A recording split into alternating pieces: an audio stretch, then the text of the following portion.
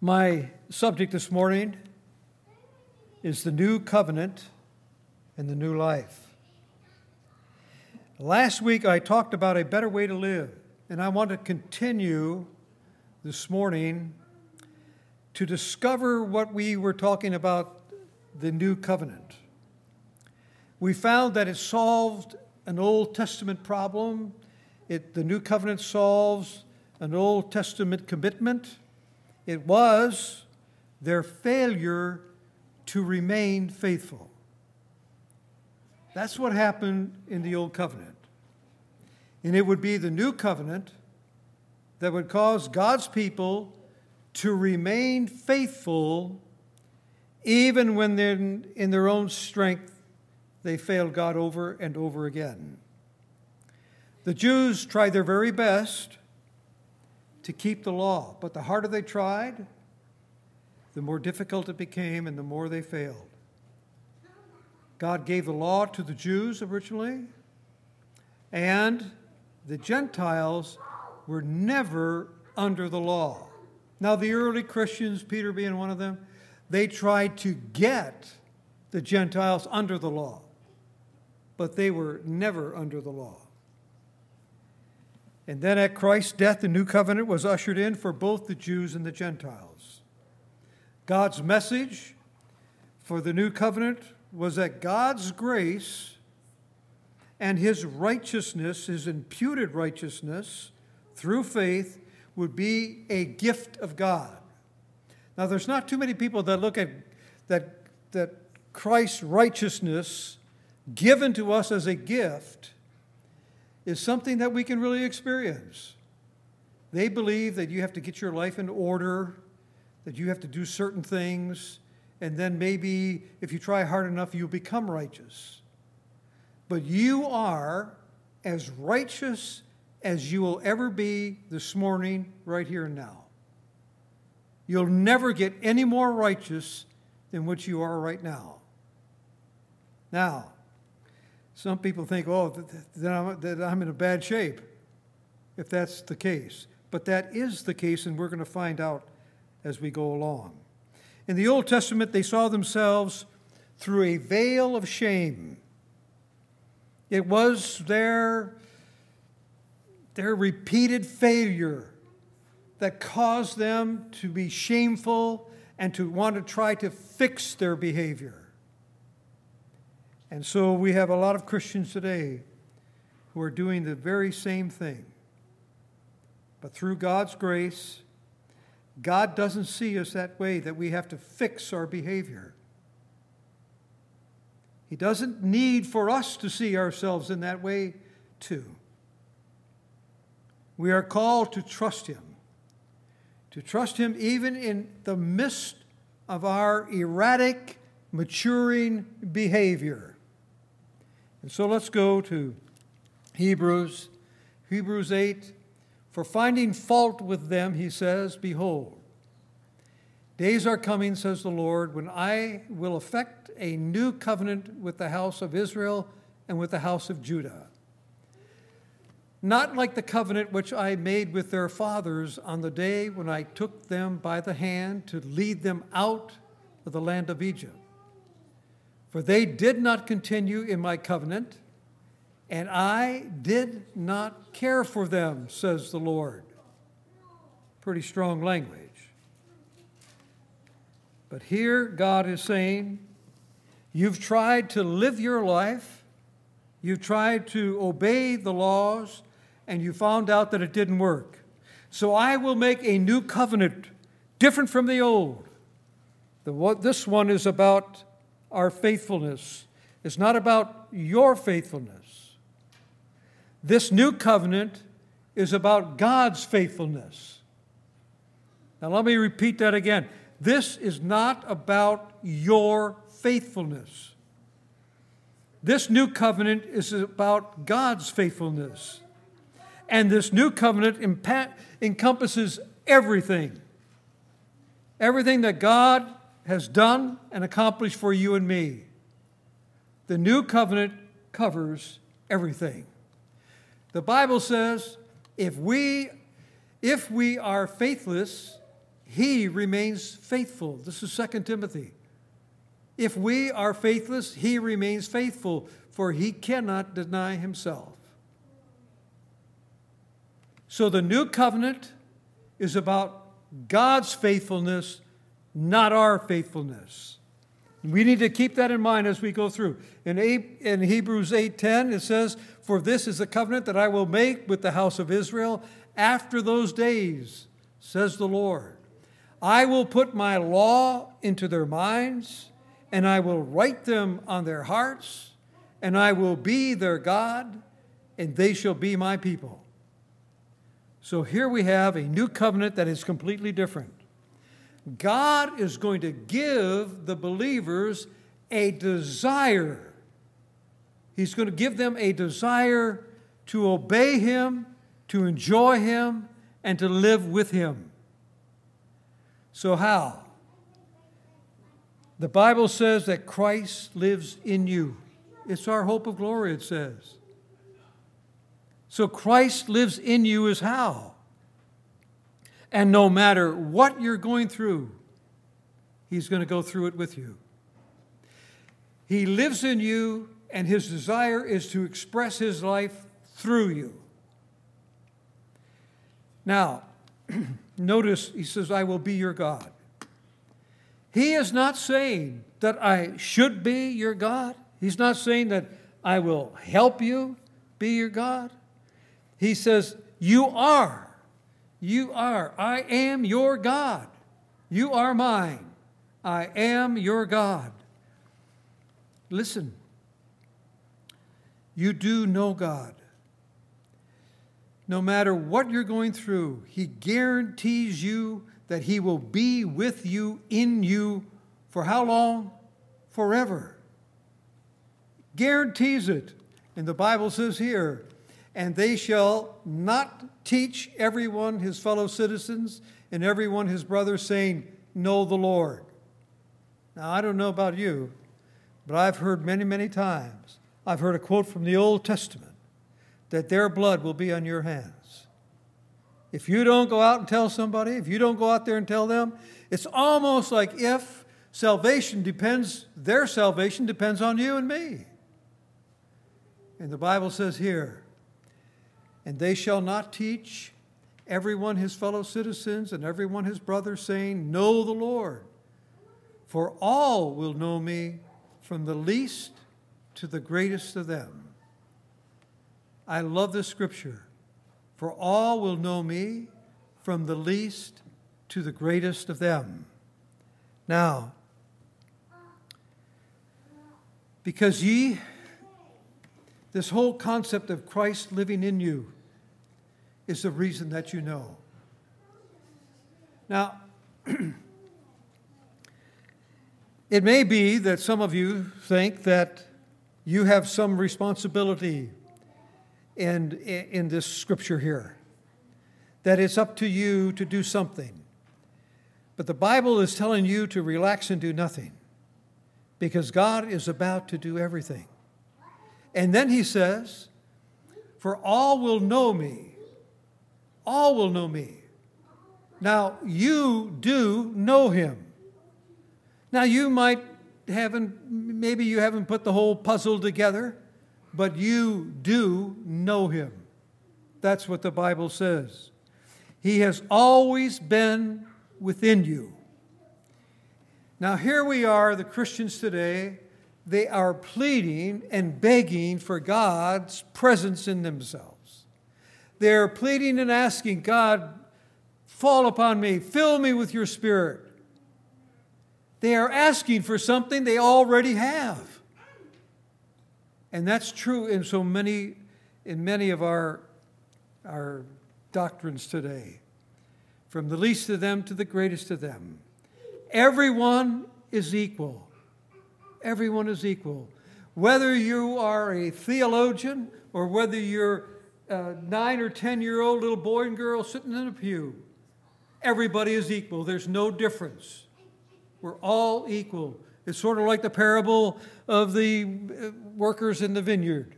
They all were paid the same. We are all equal, all of us. And the one thing that we have in common And it's recorded in Hebrews 8:12. For I will be merciful to their, I can't even say it now, inquiries, and I will remember their sins no more. All right, here we have it. I don't know how it can get any plainer. I will remember their sins no more. Now, why does he say that he will remember their sins no more? If we go to Hebrews 9:22, it says, without the shedding of blood, there is no forgiveness. So how much forgiveness is there without the shedding of blood? There is no forgiveness. Without the shedding of blood, there is no forgiveness. So when Christians who think that they need more forgiveness because of the things that they have done, more forgiveness for their sins than what Jesus has already provided at the cross, what would have to happen? Well, Jesus would have to die again. We have once and for all forgiveness. I know that there's a lot of people who do not like that. They do not like to hear it. They like to think that they have to keep up with their sins, begging, pleading God to forgive them. But you are a forgiven person. You live in a state of forgiveness. You don't have to beg God to forgive you. He's already taken care of that 2,000 years ago on Calvary. All we need to do is simply agree with sin and thank Him for what He did 2,000 years ago when He took away the sins and He remembers them no more. Now, some of us were brought up to believe that there's going to be a judgment day and that we're all going to have to appear before the judgment day. And we're all going to have to give an account of our lives. And in fact, now it's popular to believe we have two judgments. One to get the wicked out of the way, and then the other was to give out rewards. But that's not the gospel. That's not what the Bible is saying. So listen to Ephesians 1:7. In Him we have redemption through His blood, the forgiveness of our trespasses, past tense. In Him we have redemption through the blood, the forgiveness of sins, of transgressions, and according to the riches of His grace. Now, I'm well aware that someone may be thinking, well, that sounds great. That sounds good. I don't have to worry about my sins. If I sin, they're already forgiven, whether I confess them or not. Well, that sounds good, but you don't understand what I'm going through. You don't understand that I'm not living the way that I should. And you could be thinking that what I need to do is to get serious with God and clean up my act. This is what happens in a lot of churches today, where you make an altar call, and I was an evangelist, I know exactly what that feels like and what it looks like. You make an altar call, if nobody comes forward, well then you change that to rededicating your life. And that's when some people are sitting in the pew thinking about, okay, I have messed up, I'm living in a way that I shouldn't be, so what I'm going to do is I'm going to get serious with God. I'm going to go forward. I'm going to give my life to Christ anew. I'm going to start all over. I'm going to start reading my Bible. I'm going to start to pray more. I'm going to start to spend more time with God. And then God will know that I'm serious. Now that He knows that I'm serious, now I can start focusing on building a relationship with Him. And this is exactly backwards. This is not the gospel, never will be. It's backwards. You know God from within. You know Him from within. So let's go over it again. When you accepted Jesus Christ as your personal Savior, the Bible says you were born again. You were born of God, born of the Spirit. You became a child of God. And it was Ezekiel that promised it. Moreover, I will give you a new heart and put a new spirit within you. This was a prophecy from Ezekiel that would happen when the Messiah would come. And I will remove the heart of stone from your flesh and give you a heart of flesh. And then in verse 27, I will put my spirit within you and cause you to walk in my statutes, and you will be careful to observe my ordinances. Now here it is, just as plain and simple as could be. Here's what happened. God performed, listen, we are responders. God is the initiator in everything pertaining to our spiritual life. We do not initiate it. God is the initiator. We are the responders. God revealed himself to us. We responded, and we were born again, born of the Spirit, born of God. And God performed a surgery. He took out that stony heart and gave us a new heart of flesh. And then when he gave us that new heart of flesh, he saturated it with the Spirit of God. And you have a new spirit, a new heart, brand new. And that heart does not sin. That heart does not sin. Paul says that I don't know, I can't figure it out, I don't understand what's happening to me, but the things I think of, I know I shouldn't be thinking about them. The things that I do, I know I shouldn't be doing. But then he puts up his hands, he says, but it's not me. And he was absolutely correct. It's not him, and it's not you. Paul identifies it as the sin that reigns within, that dwells within. In other epistles, he calls it the flesh. So that two things that causes us to sin, the flesh and the spirit that dwells within. And so we misunderstand the process. Now, you have heard Christians say, and I've had a lot of people say in Bible studies and everything, they'll say, you know, you're right, I believe that. I've always believed that. I don't know that I've ever heard it. I don't know that if I ever read it. But yeah, I believe that. It's true, yeah. Well, some people say that I've got it up here now. I've got it up here.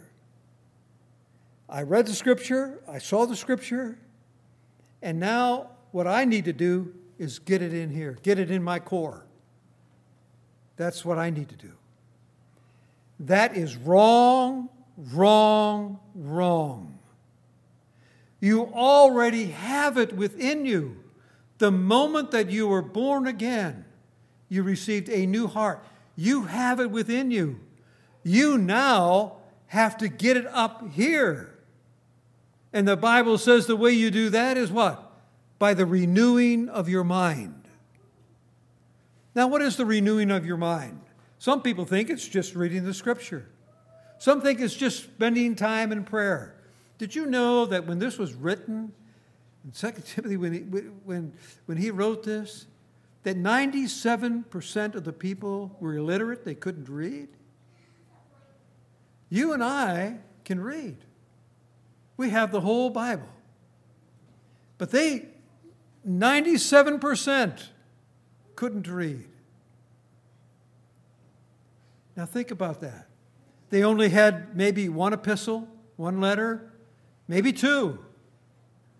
And they would go to the temple, they'd gather themselves together, and somebody who could read would read that epistle, would read that letter.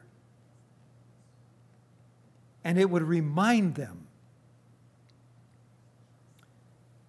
It's called the renewing of your mind. They would remind him. That's exactly what we are doing here this morning. We are renewing our mind. That's exactly what happens in a Sunday school class. We are renewing our mind.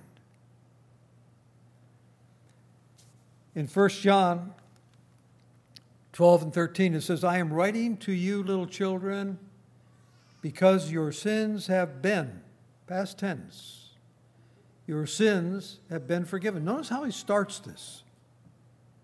I'm writing to you, little children, because your sins have been forgiven. So you can get that out of the way.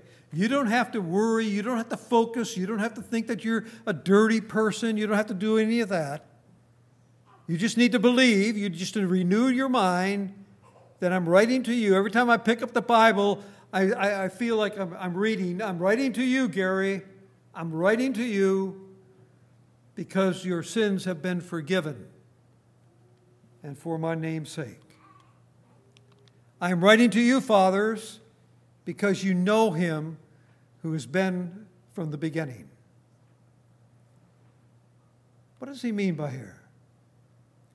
The Bible says that you were dead in your transgressions, and then you became alive. That was your new beginning. That was your new birth. You got it from the very beginning. I'm writing to you, young men, because you have overcome the evil one. I have written to you, children, because you know the Father. Every single one of us have a knowledge of God, and it comes from within. Every child of God knows him at a certain level. As an evangelist, as a counselor, as a pastor, I've heard so many times people would say, got it, got it. Yes, I understand it. You know, I believed it, now I got it. And the reason that you have it is because if it's God's truth and Christ is living in us, Christ will confirm it, that it is truth. Now, I'm not talking about just picking up the Bible, reading the Bible, and reading something and you say, oh, that's truth. I'm not talking about, as I mentioned, the red letter Christians who want to do everything that Jesus said is in red because it can become very dangerous. I'm not talking about that. It's not so much what the Bible says, it's what the Bible means. And that's what we need to focus on. What does the Bible really mean? No matter what some people go through, you'll notice that they never lose sight that God loves them. That's something that God has confirmed in them because God is love. Well, let's see what Jesus did for you, but to you. This is Jesus' prayer in John 17. Notice he starts out, I do not ask on my behalf of these alone. These alone, who are these alone? His apostles. He says, I'm not asking only for them, but for those who believe in me through their word. That's you and me. We believe in him through their word, what they wrote in the Bible. And so it says here that they may all be one, even as you, Father, are in me and I in you, that they also may be in us. I want to take just a moment for us to really see what the Scripture is saying. That they may all be one, even as you, Father, are in me and I in you, that they also may be in us. Now, you don't see that often in the Scripture. Us. Us means the Trinity. Us means the Father, the Son, and the Holy Spirit. Now, we are never alone. What we see here is absolutely amazing. The Father, the Son, and the Holy Spirit. We have a oneness with the Trinity. Now, I live down in Springfield, West Virginia. and I live alone, and some people ask me, a lot of people have asked me, how do you like living alone? Well, the truth is, I'm never alone. There's 4 of us down there. There's the Father, the Son, the Holy Spirit, and myself. Now, many times I have felt the pain of missing my wife, Judy. And I have to remind myself that I will never be alone. There will always be the 4 of us, always. We have God living inside of us. We have the Trinity. The Bible says, and this is absolutely amazing, and people find it so hard to believe, but the Bible says that we are partakers of Christ's nature. We are actually partakers of divine nature. Now you think about that. We have the Trinity that dwells within us. Now, we all know that the Bible says that Christ lives in you, and that's the hope of glory, and we all understand that Christ lives in us through the Holy Spirit. But here in this scripture, it tells us that the Father, Jesus says, the Father and I are one, just the same way we are. And so there's a Father, the Son, we have a unity with the divine nature of Christ. In verse 22, the glory which you have given me, I have given to them, that they be me one, just as we are one. I and them, you and me, that they may be perfected in unity, so that the world may know that you sent me.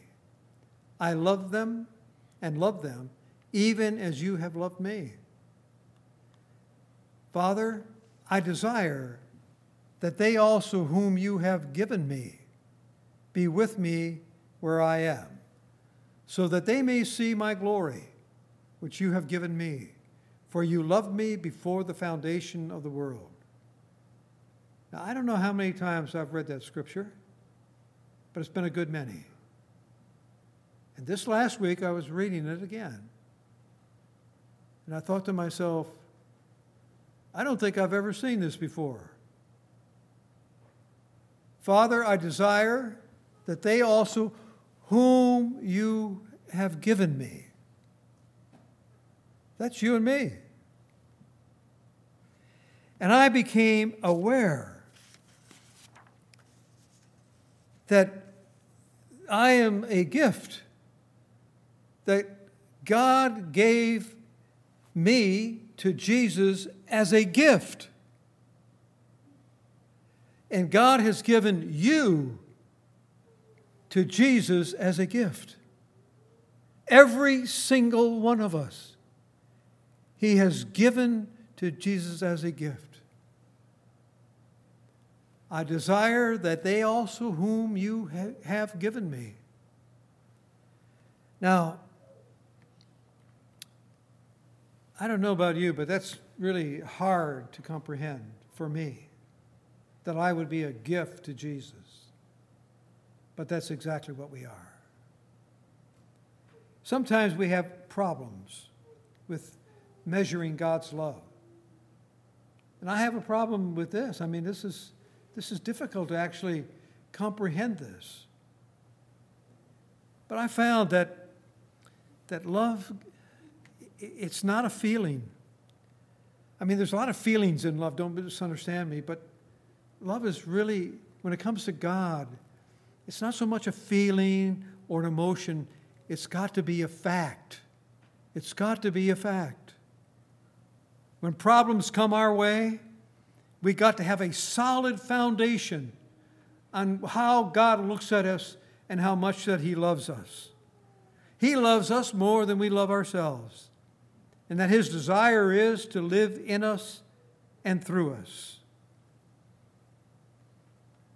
Now, I have heard some people say that, some well-meaning Christians, that when they have problems and issues, I've heard them say, just think about what Christ has done for you on the cross. Just focus on that and let go of your rights and stuff your feelings and get back to living for God. Now, God has never, He never tells us to get over something and just get through it, just get past it. Never. His commitment is to trust Him, to just trust Him and go through that circumstances, whatever it may be, with Him. But trusting involves communications with Him, and it involves honest communications with Him. And it's telling Him really what you're feeling, whether you have doubts or questions or whether you believe this is all true or not. He wants you to get down there in the ditch, as they say, and talk to Him about it. And tell Him everything in every detail, through your tears, through everything. Because He's been waiting for that moment. He has watched all of us try to live this life alone, on our own. He's watched it. And He's seen us fail over and over and over again. And it's when you can communicate with God, is when you begin to witness freedom and healing and safety in your life. It's amazing that you and I are a gift from God to Jesus. What an amazing God we have. He has made Himself known to you, and you responded. And now He lives inside of you. He dwells in you. And now He wants to live through you in every situation in your life. He wants to live through you. Listen to what our Heavenly Father is saying to us. He says, I love you right now. I love you as much as I love my son. This is what God is saying to you as a believer. I love you as much as I love my son. God the Father is saying, do you know that because of my because of my son, there are no records of your sins because of what He did on the cross. He gave everything. And so there's no records, there's no heavenly bookkeeping, there's none of that. He remembers them no more. The Bible says the Holy Spirit remembers them no more. It seems like the only one that's remembering them is us. It's certainly not the Godhead. God is saying to us, did you know that because of my son, you're going to heaven no matter what? No matter what, it's a done deal. Even if you are not keeping in step with me, you're going to heaven. It's a done deal. You have a perfect heart. You received that when you were born again. Your body is giving you trouble. Yes, sin that dwells in has given us problems. In Corinthians, the Bible says that He will not hold our sins against us. And so He's saying, even if you're not in step with me 100% of the time, you're going to be there. I guarantee it. I promised you. Because, see, it's not a reward for you keeping in step. It is a gift. It is a gift from me to you. You're going to be there. It's a done deal. And then Father says, I want you to know that bad circumstances, they are in no way, because bad things happen, they are no way of me getting back at you because you were disobedient, because you didn't pay your tithe, because you didn't do Bible study, because you didn't do this. No. The Bible says the rain falls on the just and the unjust. And here God has given us the reassurance that even though bad circumstances may come your way, I'm going to go through it with you. I'm going to go through it with you. And then the Father is saying, what if I tell all you Christians? It isn't about your self-effort. It has nothing to do with nothing. It's about us living in you, living through you, that determines your Christian life. Shall we pray? Our Heavenly Father, we thank you and praise you for all the blessings that you've given to us.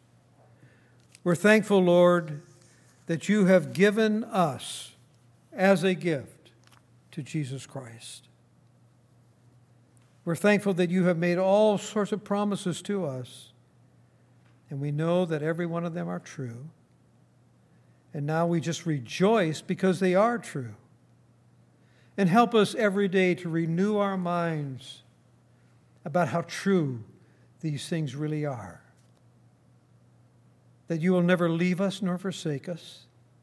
You'll be with us all the way through to the end. Through hardship, through trials, through tribulations, through difficult circumstances, you have committed and guaranteed us that you will be with us through them all. And we praise you and we thank you from the bottom of our hearts. Thank you, Lord. Thank you for all of the things that you have already done. And I just pray through the power of the Holy Spirit that you'll help each and every one of us to enjoy those wonderful blessings that you have so abundantly given. For we ask it all in the name of Jesus Christ. Amen.